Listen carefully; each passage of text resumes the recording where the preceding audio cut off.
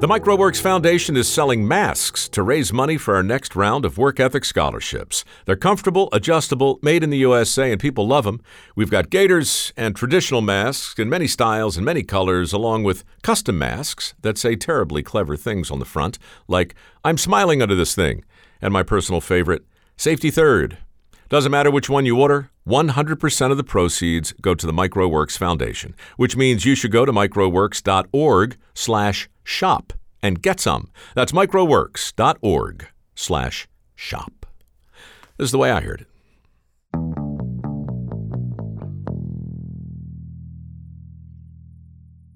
Little Jimmy drove a hard bargain, a fact that no one in Hollywood would ever deny. For instance, when he saw the dog tied to a post outside the liquor store, underneath a sign that read $100, his first thought wasn't, "Gee, I really want that dog." His first thought was, how little can I pay for it? Sitting next to the big dog was a skinny kid in his mid-20s who looked like he'd been crying. "Nice dog," said little Jimmy. "What kind is it?" "He's a bull mastiff," said the skinny kid, "and he's the best dog in the whole world." "Then why are you selling him?" "'Cause I can't afford to feed him," said the skinny kid. "Hell, I can't afford to feed myself." Little Jimmy had heard many hard luck stories from naive kids who thought they could show up in Hollywood and get famous overnight. He'd been one of those kids himself and learned the hard way that dreams didn't pay the rent. You had to drive a hard bargain, especially if you were only 4 feet tall, trying to scratch out a living in an oversized world. "You an actor?" asked little Jimmy. "Sort of," said the skinny kid. "Mostly, I'm a writer. At least, I'm trying to be." Little Jimmy turned his attention to the enormous dog. At 140 pounds, it was bigger than he was. "Is he friendly?"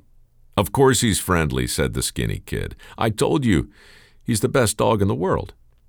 The dog offered little Jimmy a massive paw, which Jimmy shook. "Well, look at that," said little Jimmy. "I think he likes me." "He likes everybody," said the skinny kid. Little Jimmy looked up at the kid. 5'10", dark hair, baggy pants, dirty tank top, tennis shoes falling apart around his feet. It was his expression, though, that told little Jimmy all he needed to know. The droopy, hang-dogged face of a man so far down on his luck he had to sell his best friend. The face of a man who would take a lot less than $100. "I'll give you $25, said little Jimmy.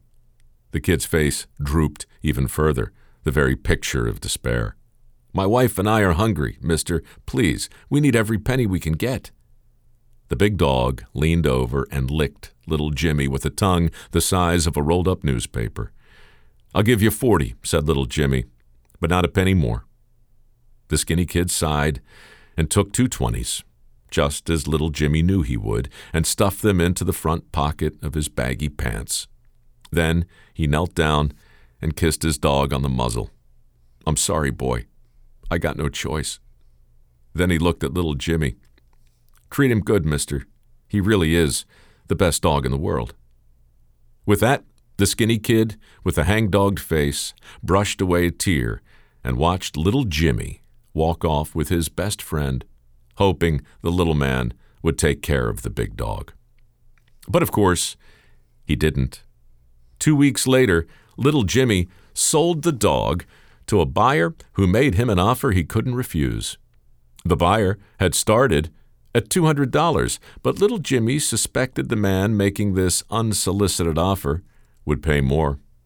"I love this dog," said little Jimmy. "My kids love him. They'd be heartbroken if I sold him." To illustrate the point, little Jimmy summoned his kids from the house, who did indeed weep at the prospect of losing their new pet. The offer went from $200 to $400, then $600, then $1,000. But little Jimmy held firm. When the haggling finally stopped, the buyer agreed to pay little Jimmy $15,000 for the dog, a staggering amount back in 1976. But money wasn't the only thing little Jimmy demanded. Along with the cash, he wanted a speaking role in the movie. The movie that was written in less than 4 days and sold to the studio for $35,000, more than enough money for the skinny kid with the hangdog face to repurchase his best friend. And so he did. The aspiring writer who sold his dog for $40 had vowed on that sad day to buy him back, whatever it took.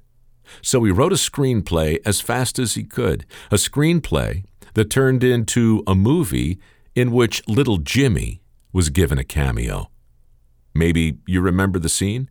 At the conclusion of the main event, little Jimmy turns to the main character and says, "Hey, did you win?" The main character replies, "What are you, deaf?" At which point little Jimmy, barely visible in a crowd of full-grown adults, says, "No, I'm just short." Maybe you don't recall that completely forgettable exchange between an anonymous dwarf named Little Jimmy and the star of the movie. Maybe you don't recall the 140-pound bull mastiff named Butkus, who also appeared in that very same movie. But I bet you remember the movie itself, the movie that was written in less than 4 days by a skinny kid desperate to repurchase the dog he couldn't afford to feed.